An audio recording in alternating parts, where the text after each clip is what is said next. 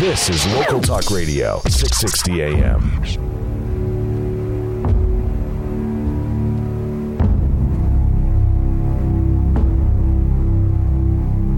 If you love wealth better than liberty, the tranquility of servitude better than the animating contest of freedom, go from us in peace. We ask not your counsels or your arms. Crouch down and lick the hands which feed you. May your chains set lightly upon you, and may posterity forget that you were our countrymen. Samuel Adams. The time is near at hand, which must determine whether Americans are to be free men or slaves. George Washington. And what country can preserve its liberties if its rulers are not warned from time to time that this people preserve the spirit of resistance? Let them take arms. The tree of liberty must be refreshed from time to time with the blood of patriots and tyrants. Thomas Jefferson. Posterity, you will never know how much it cost the present generation to preserve your freedom. I hope you will make good use of it. If you do not, I shall repent in heaven that ever I took half the pains to preserve it. John Adams. I sincerely believe that banking establishments are more dangerous than standing armies, and that the principle of spending money to be paid by posterity under the name of funding is but swindling futurity on a large scale. Thomas Jefferson. Government is instituted to protect property, this being the end of government. That alone is a just government, which impartially secures to every man whatever is his own. That is not a just government, nor is property secure under it, where arbitrary restrictions, exceptions, and monopolies deny to part of its citizens that free use of their own faculties. James Madison. It would be an absurdity for jurors to be required to accept the judge's view of the law against their own opinion, judgment, and conscience. John Adams. Whenever the legislators endeavored to take away and destroy the property of the people, or to reduce them to slavery under arbitrary power, they put themselves into a state of war with the people, who are thereupon absolved from any further obedience, and are left to the common refuge which God hath provided for all men against force and violence. John Locke. It is in vain, sir, to extenuate the matter. Gentlemen may cry, peace, peace, but there is no peace. The war has actually begun. The next gale that sweeps from the north will bring to our ears the clash of resounding arms. Our brethren are already in the field. Why stand we here, idle? What is it that gentlemen wish? What would they have? Is life so dear, or peace so sweet, as to be purchased at the price of chains and slavery? Forbid it, Almighty God. I know not what course others may take, but for me, give me liberty, or give me death. Patrick Henry. My people perish for the lack of knowledge. God.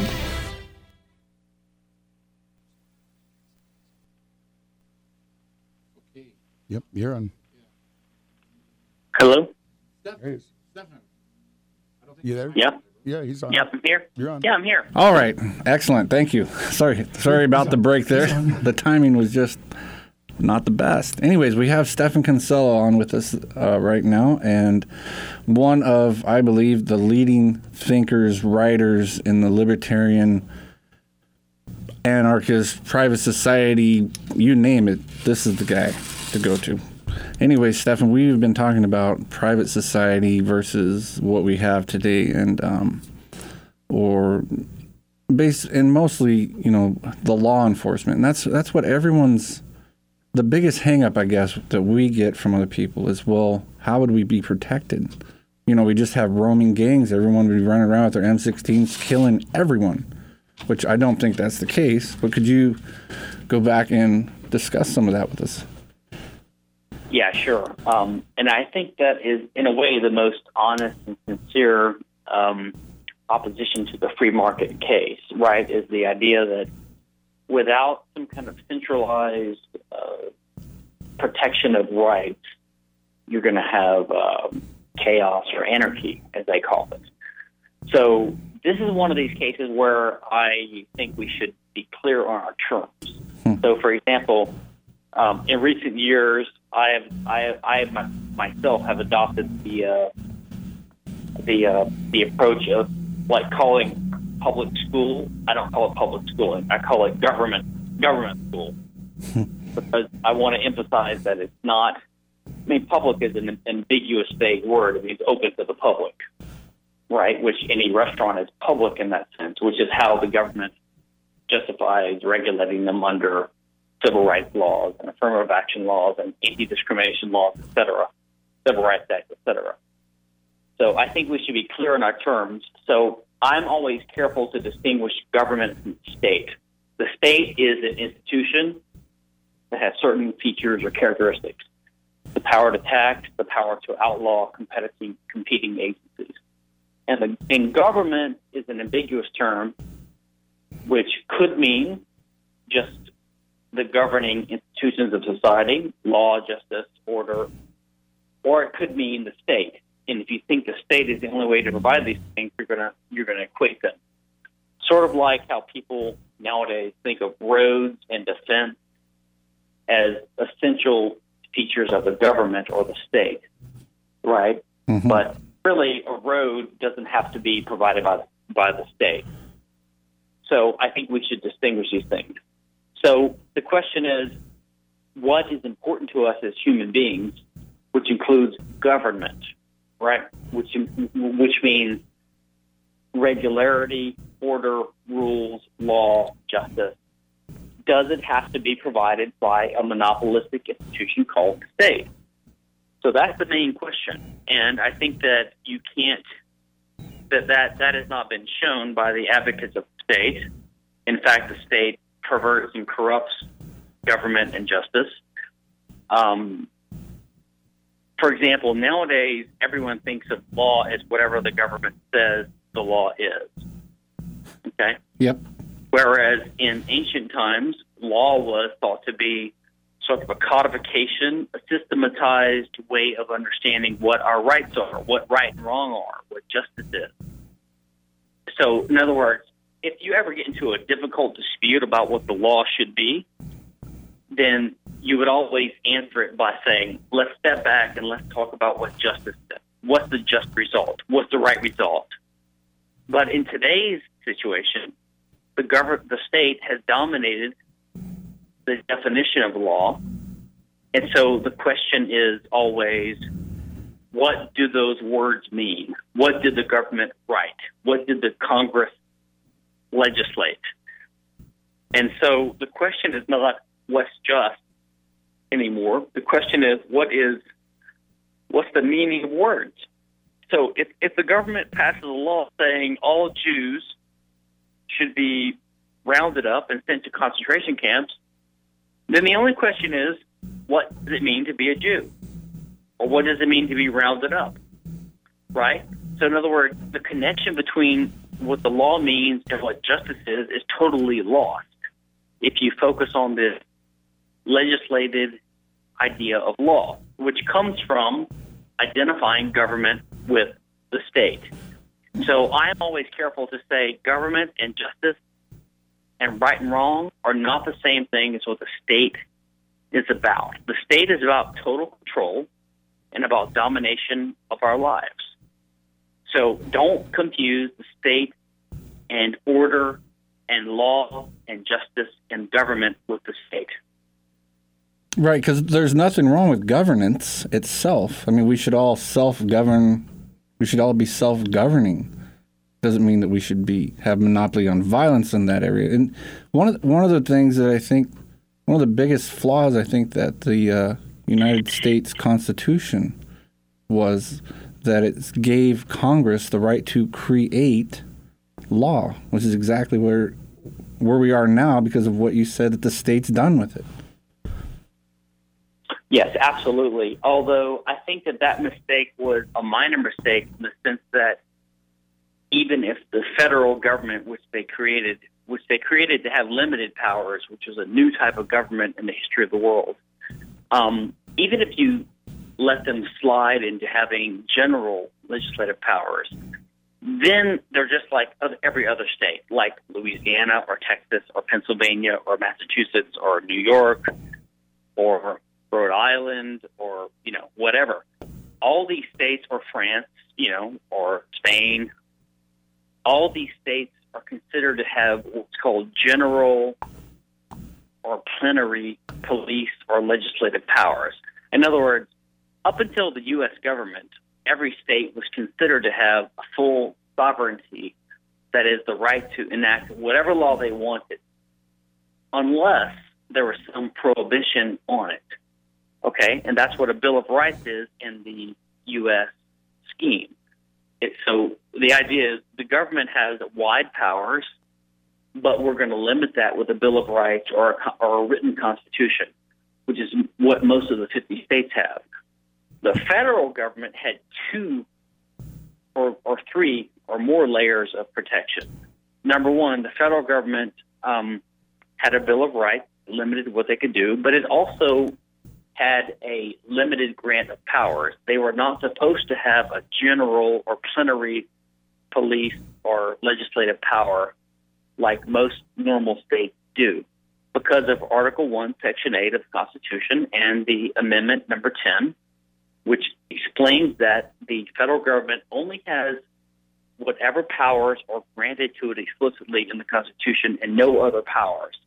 So in that respect, it's kind of a contradiction, because the American government, the American state, the United States federal government is unique in the world in that it is both the most powerful state that has ever existed, despite the fact that it has limits placed upon it in its Constitution, which limit it more than most other states have ever been in human history.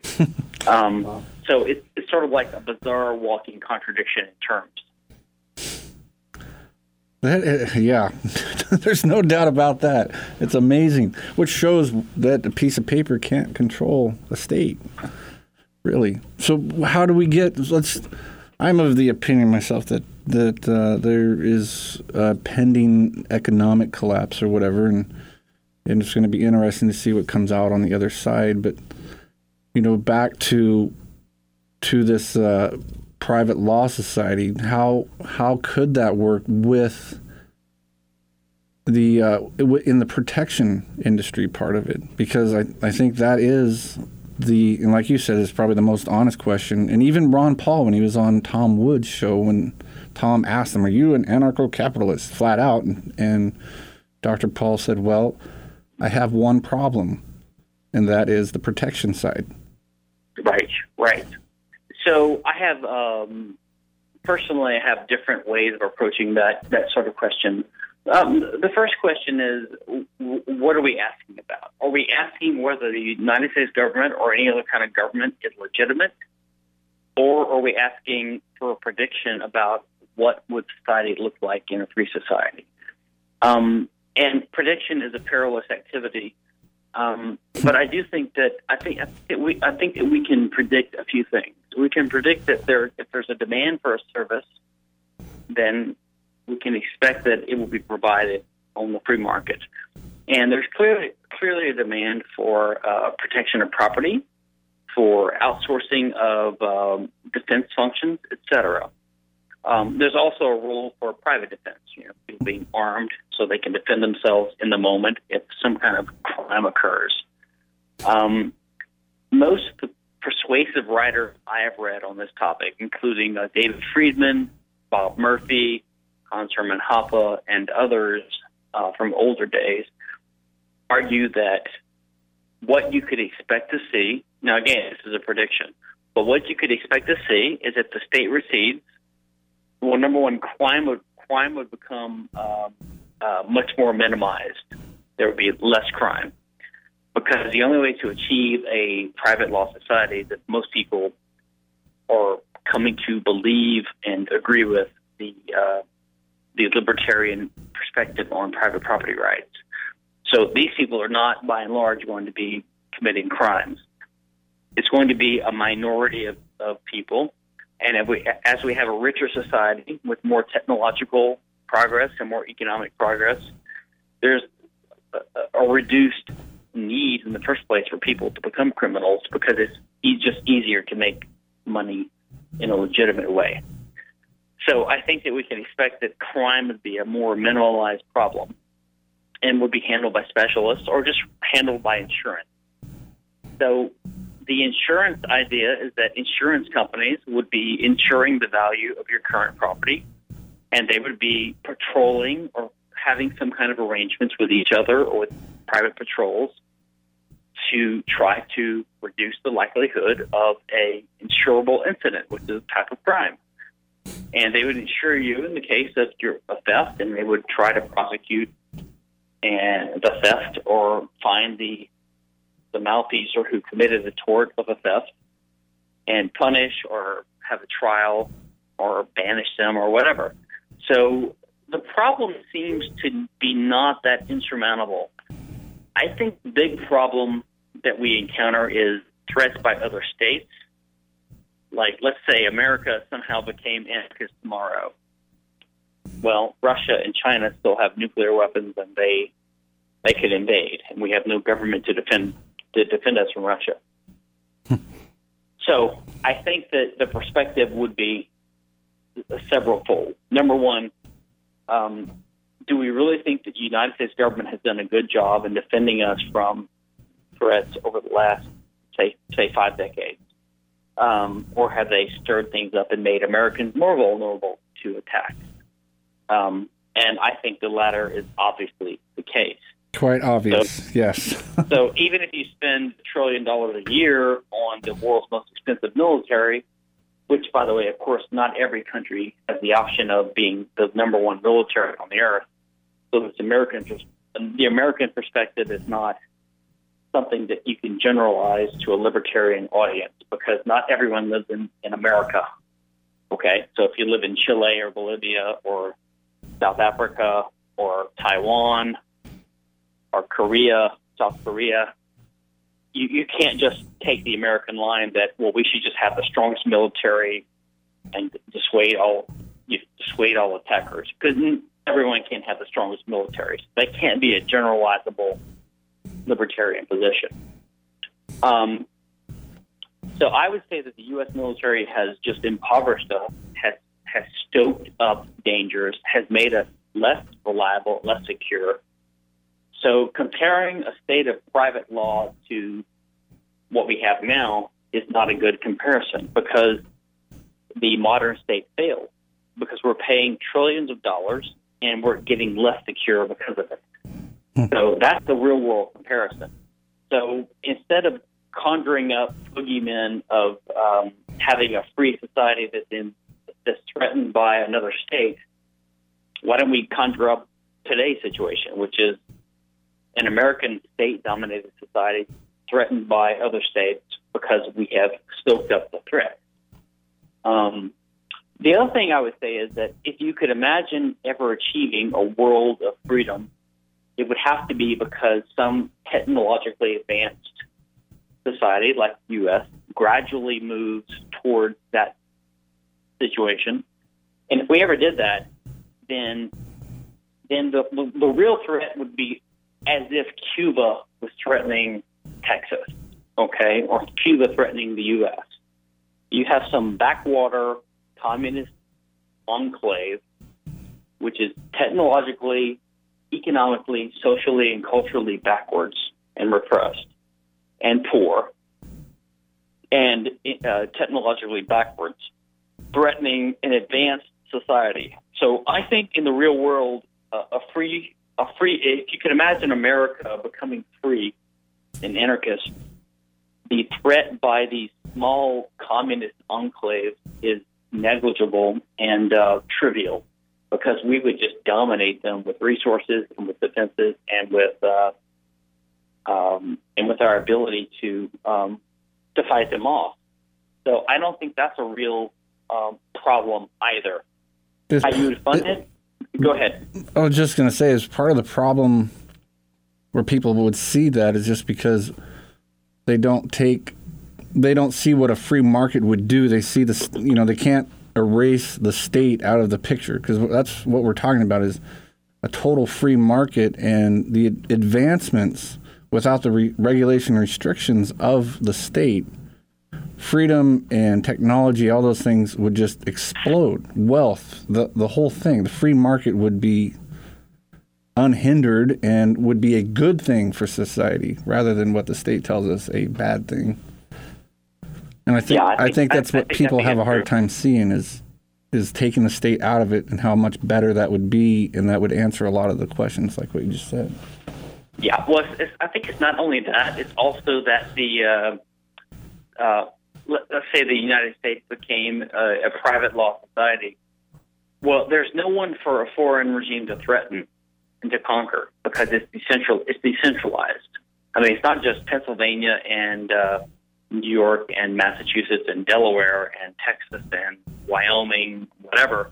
It's not just states. It's just every local community is separate and independent.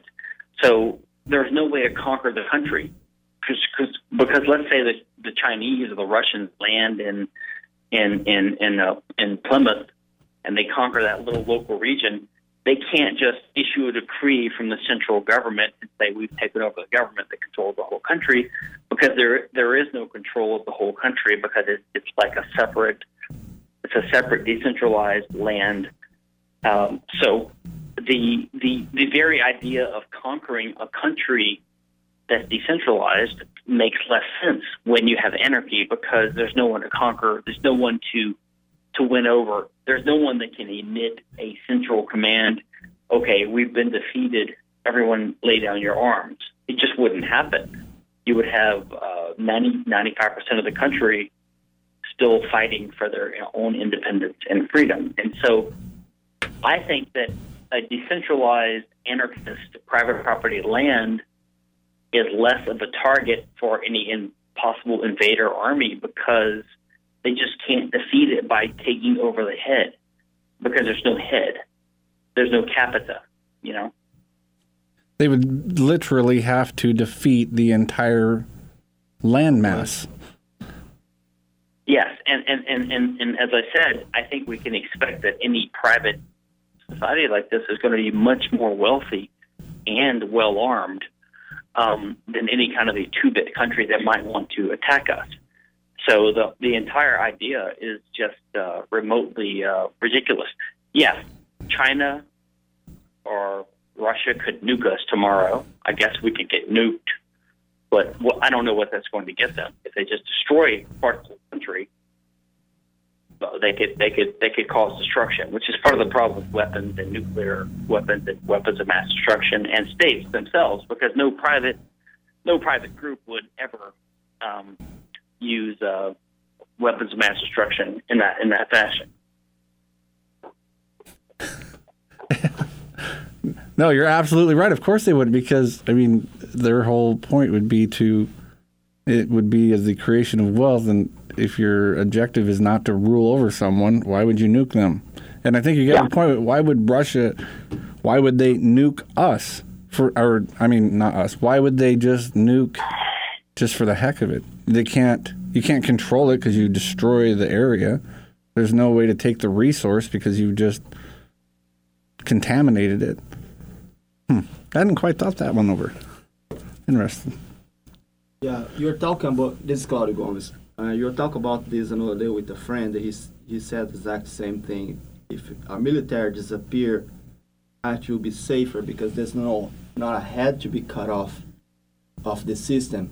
People never surrender because there's no leadership to control. So every individual will be a resistance.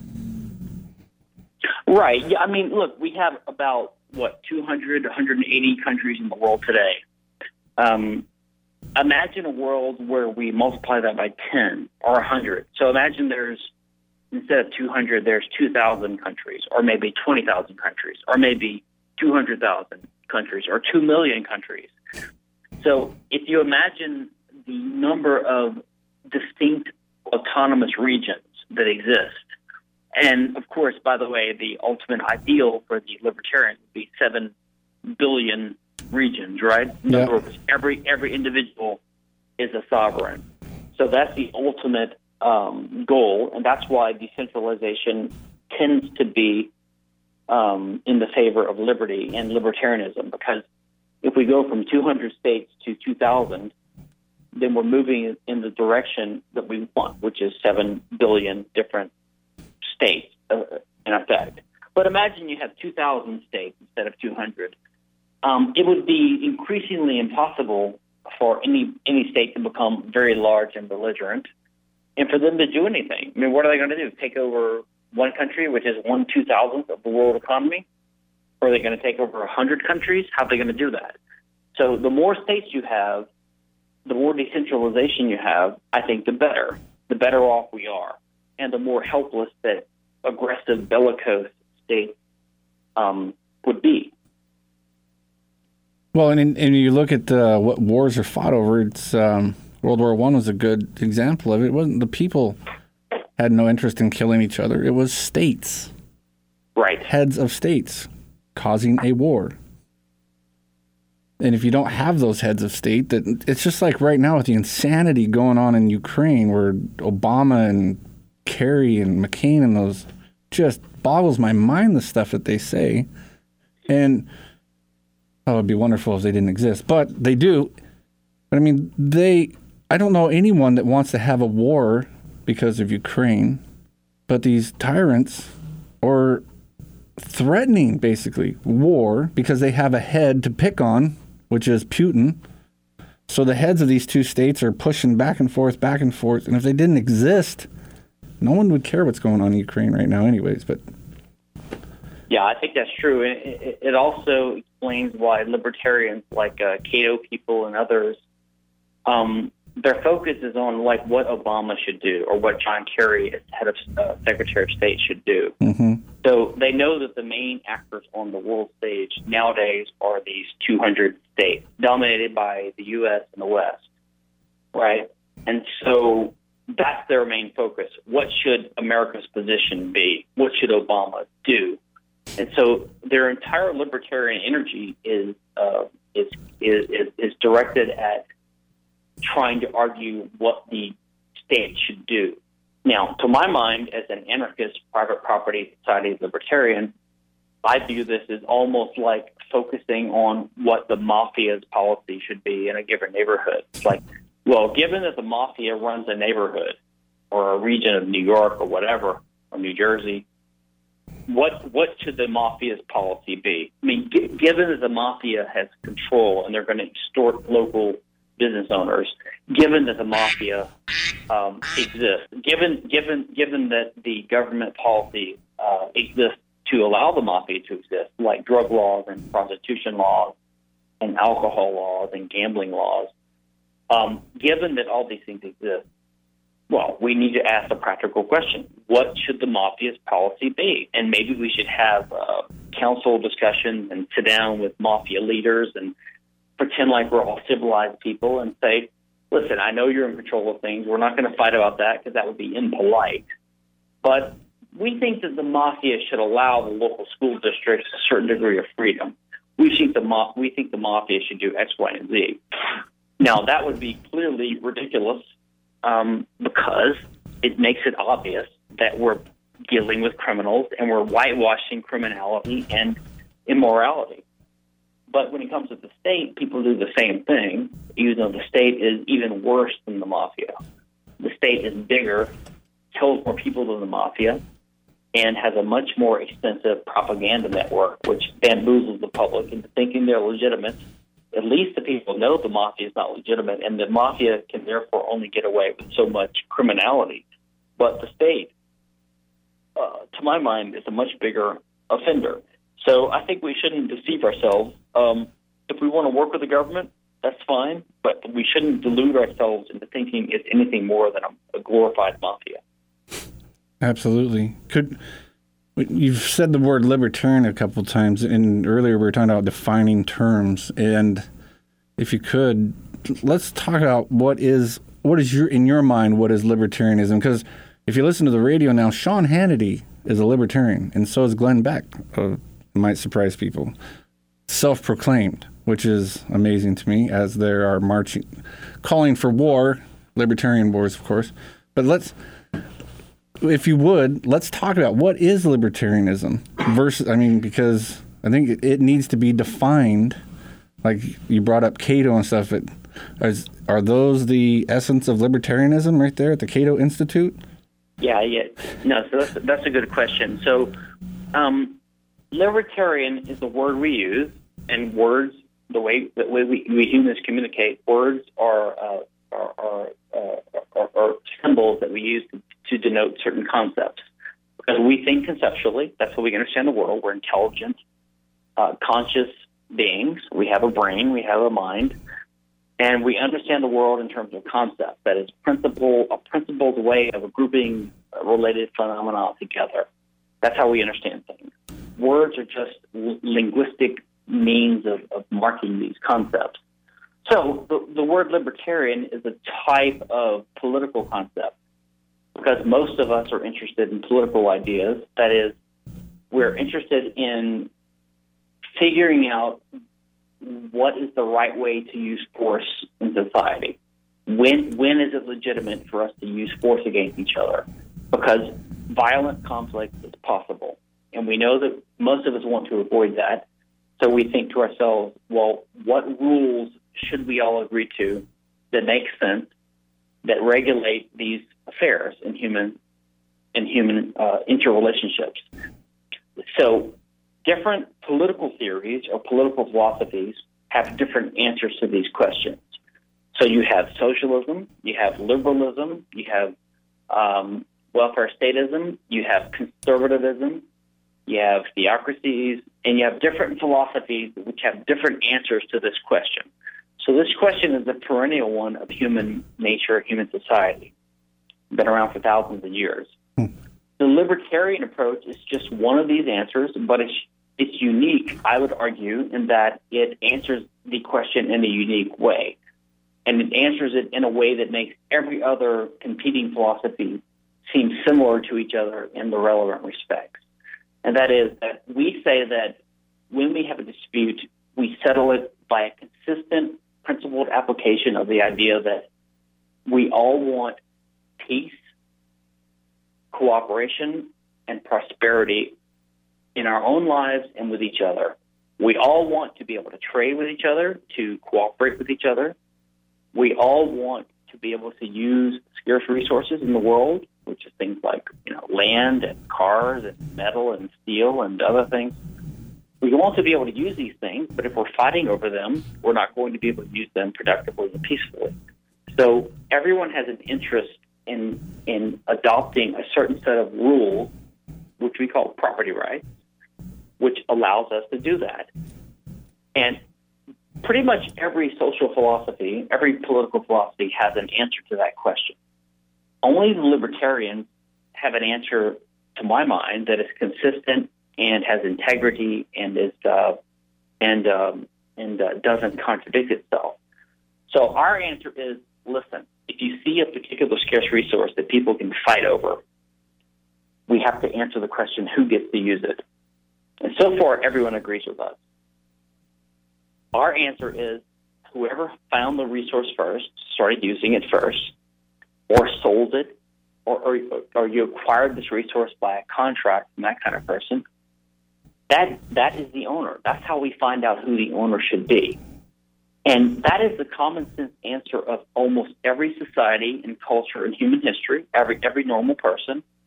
But if you try to apply that consistently, that's where libertarianism arises, and that's where we split from other political philosophies, because every other political philosophy deviates from that answer at some point. And they end up saying, okay, we see a scarce resource that people can fight over, like a house or even your body.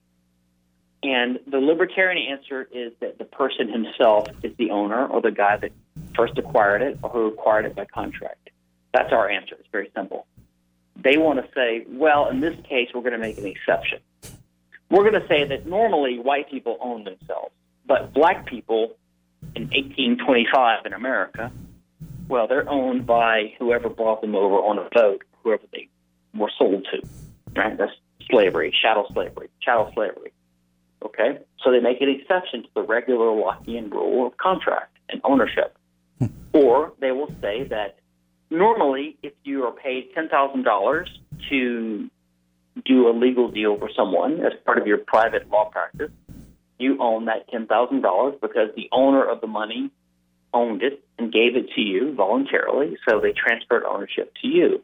But under a system of taxation, 30%, 20%, 15%, 40%, 75%, whatever the ongoing tax rate is, a certain percentage of that revenue, that gain, gets transferred to the government, to the state, and then the state takes their handling fee, which is usually half or 1/3, and they redistribute the rest to the poor or to military defense contractors who are bombing innocent Iraqis or whatever.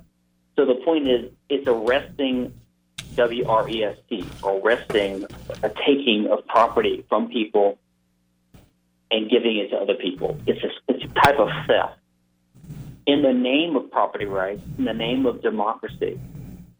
So I would say that the only way to approach things systematically and with principles is to respect property rights, respect first ownership, respect contract. But if you deviate from that, you're basically in favor of either slavery, partial or complete, or theft, partial or complete.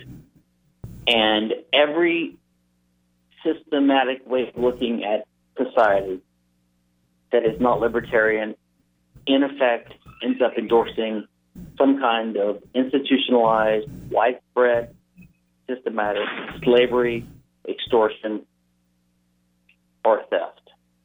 And that is a fundamental problem with every system that is not libertarian. So the reason to be libertarian is that you are against slavery and theft, if I could put it in concise form. Which is, you're right. I think most of the people that listen to this show would probably consider themselves conservatives. And conservatism, at least modern conservatism, has shown that they have no problem with theft or the initiation of violence and wars. Which that's an essence of libertarian too, isn't it? The non-initiation of aggression outside of self-defense. Absolutely. I would be careful about equating conservatism with republicanism. True. Although Good point. they have equated themselves, and so it's sort of their fault. Republicans are basically unredeemable, in my view. The Republican Party and the modern conservative movement, as far as I can see, is a bizarre, incoherent, unprincipled alliance between three groups which have very little in common. Number one, you have the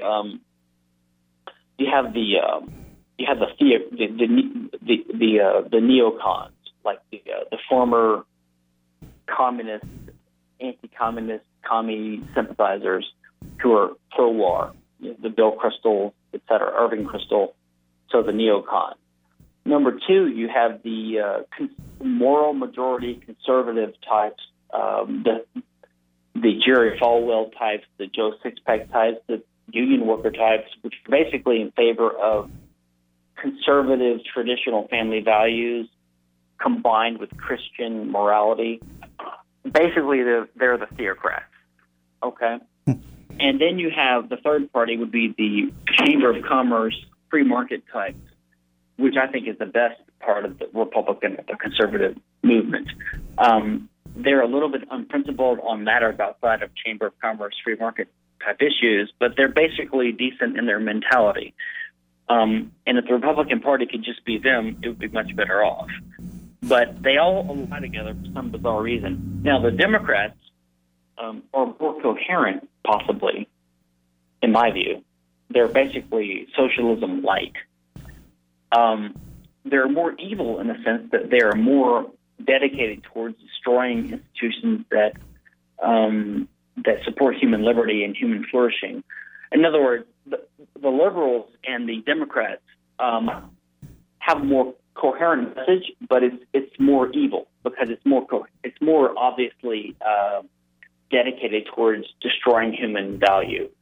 So, for example, the liberals will support a policy under ostensible grounds of increasing human flourishing or prosperity or diversity or whatever, and then when their means fail to achieve the results that they claimed it would achieve, for example, under socialism or under the welfare state, which have been massive failures.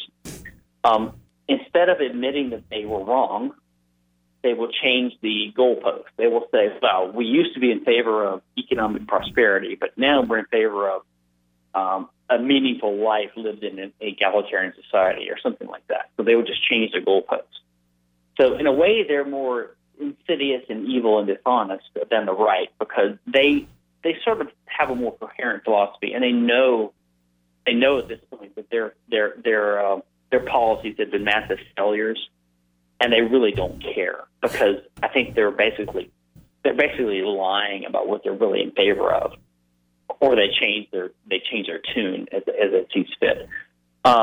So I think the right and the left are evil in different ways. The right is incoherent and inconsistent, and the left is hypocritical and dishonest and soft, communist, socialist, totalitarian.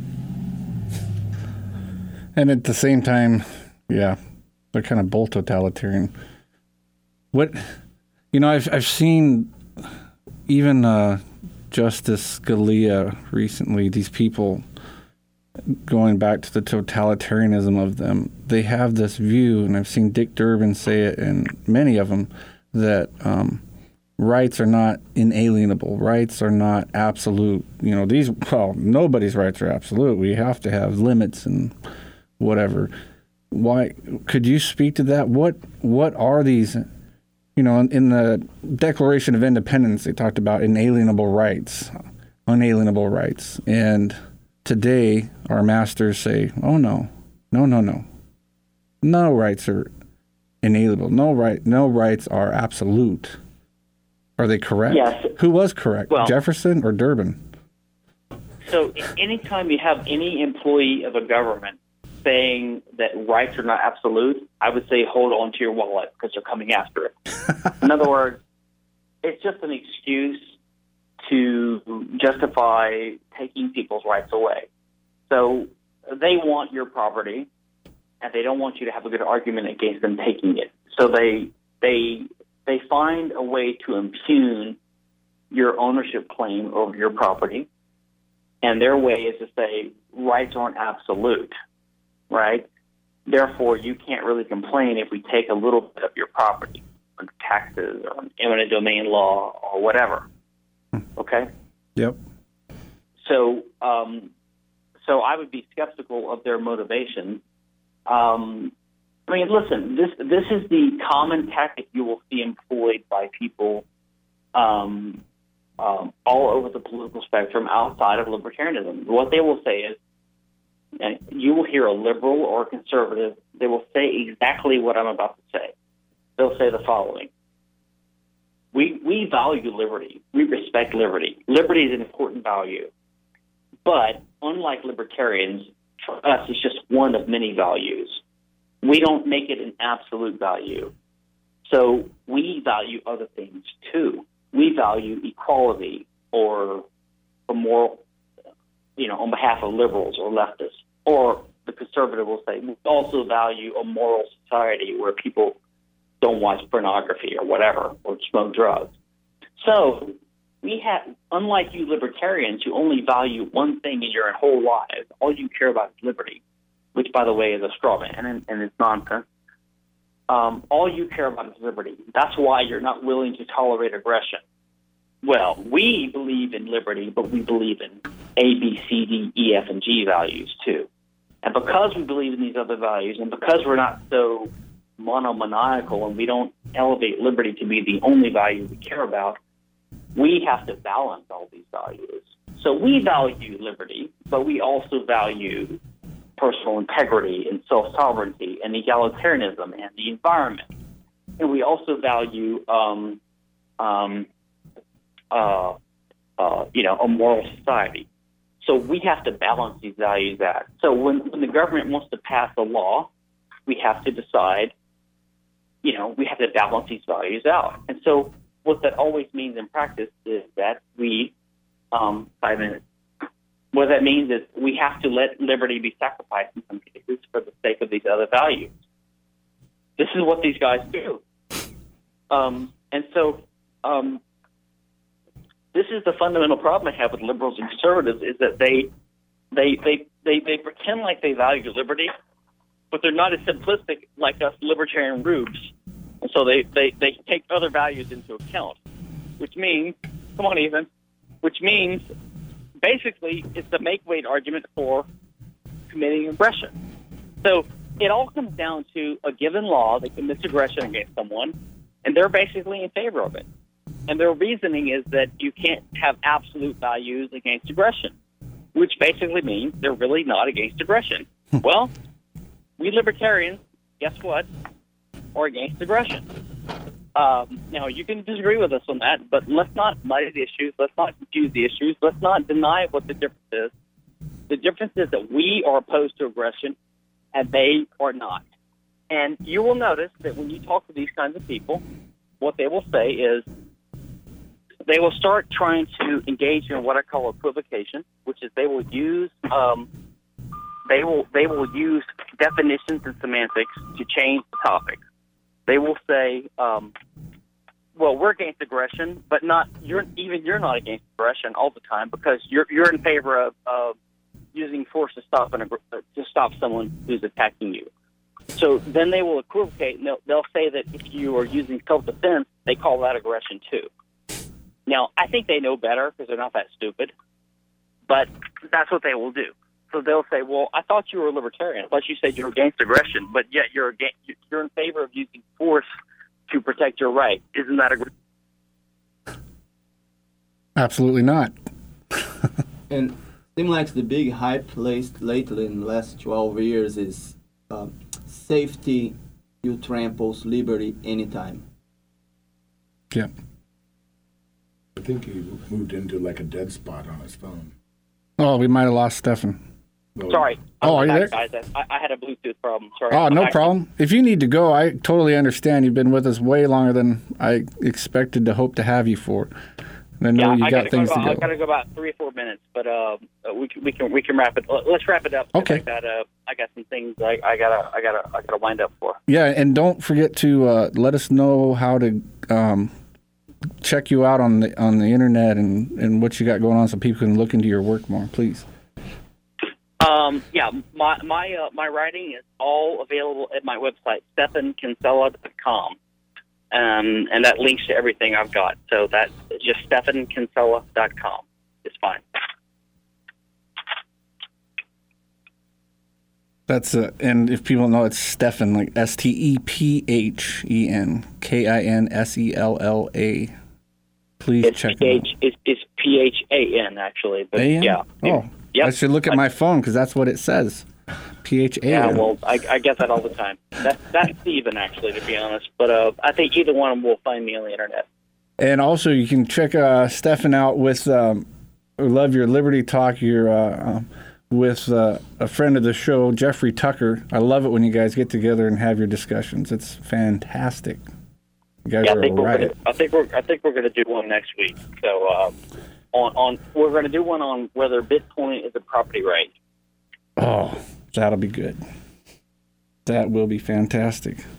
All righty, Mr. Kinsella, thank you very much for joining us. Was a pleasure. You're very amazing and awesome. I recommend people check out your work, buy his books, support this guy. He's got just oodles of information that will make your life a lot better. I enjoyed it, guys, and I hope to see you in Alaska someday. Oh, right on. Come on up. Thanks a lot, guys. Thank you. Have a good one. You too. Bye. All right, let's just hit that call and see if he's actually on there. Hello, you're on the air. Hello, it's just Ed.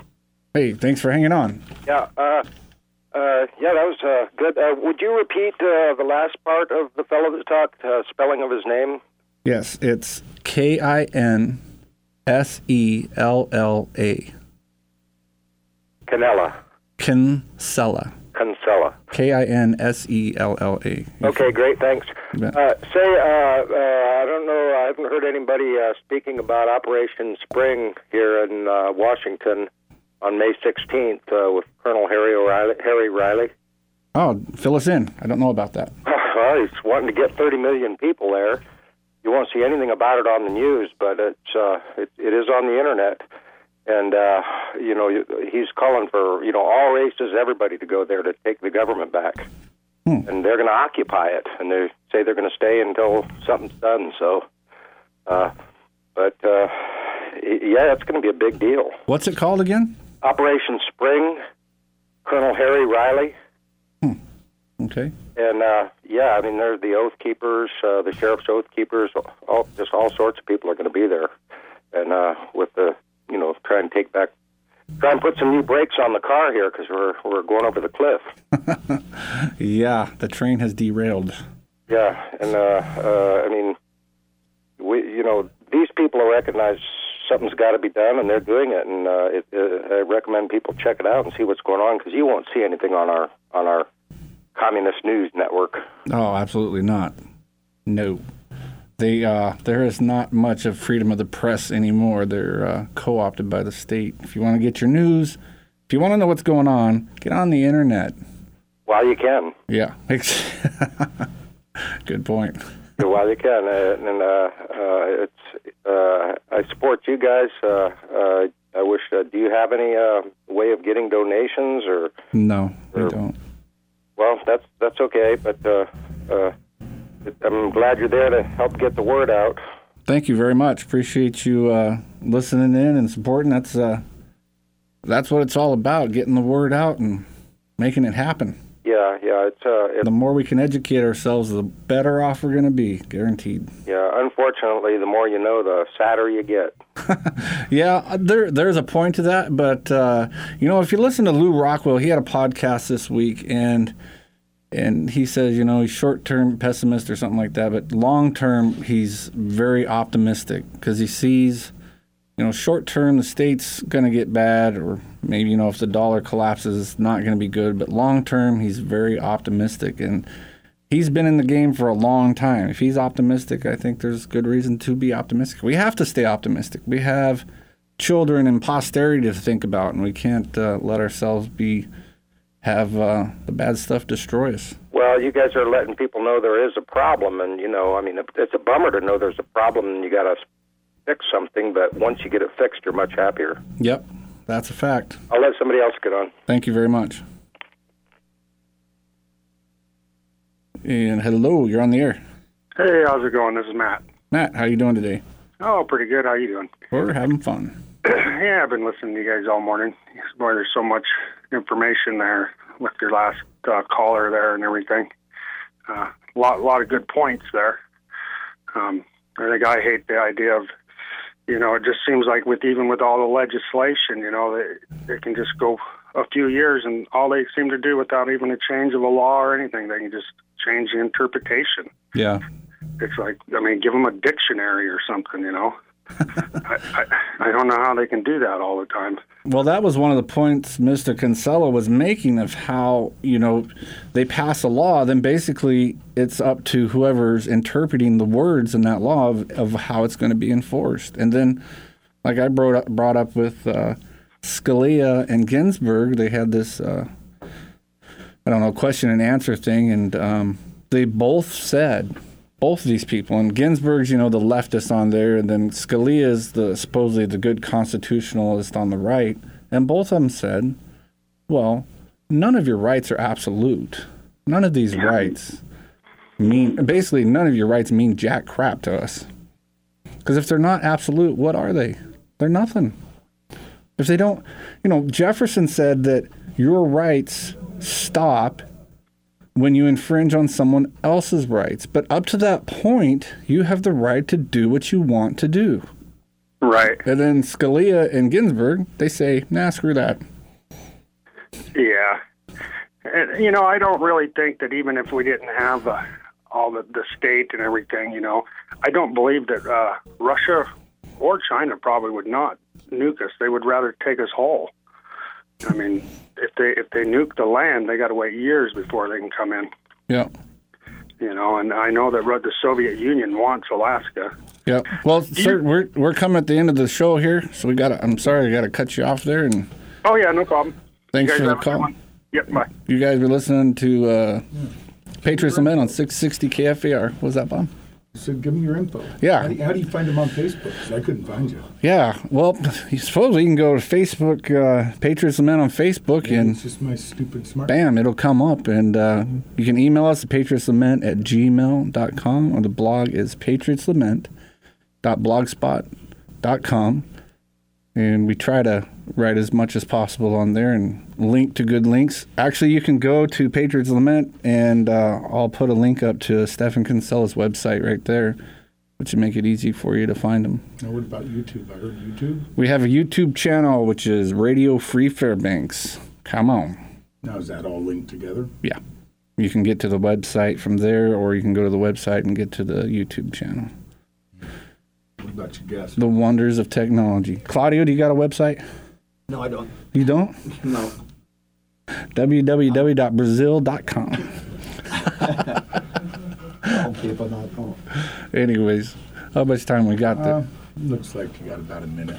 A minute? Well, we appreciate everyone listening, and definitely appreciate Stephen Kinsella joining us today. The guy is wonderful. I can't express enough that if you want to know more about these ideas that we talk about, that you should really check him out, because he writes extremely well. He's extremely intelligent. He has a real job. He is a lawyer.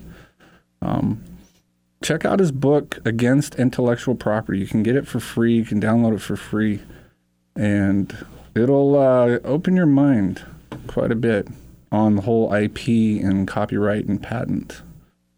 Or check out the YouTube video, Copying is Not Theft. It's a cartoon, and it's pretty funny, but it makes a very good point. You can find that on patriotsment.blogspot.com, too. Nice. Yeah, I couldn't even find you on Facebook. Maybe it's my phone. Fairbanks is listening. Talk radio for the interior. 660 AM, KFAR, Fairbanks. Fox News Radio, I'm Paul Stevens. Malaysia welcoming a U.S. president for the first time in nearly 50 years. President Obama honored at a state dinner in Kuala Lumpur today in the third leg of a four-country trip through Asia, and he cited comments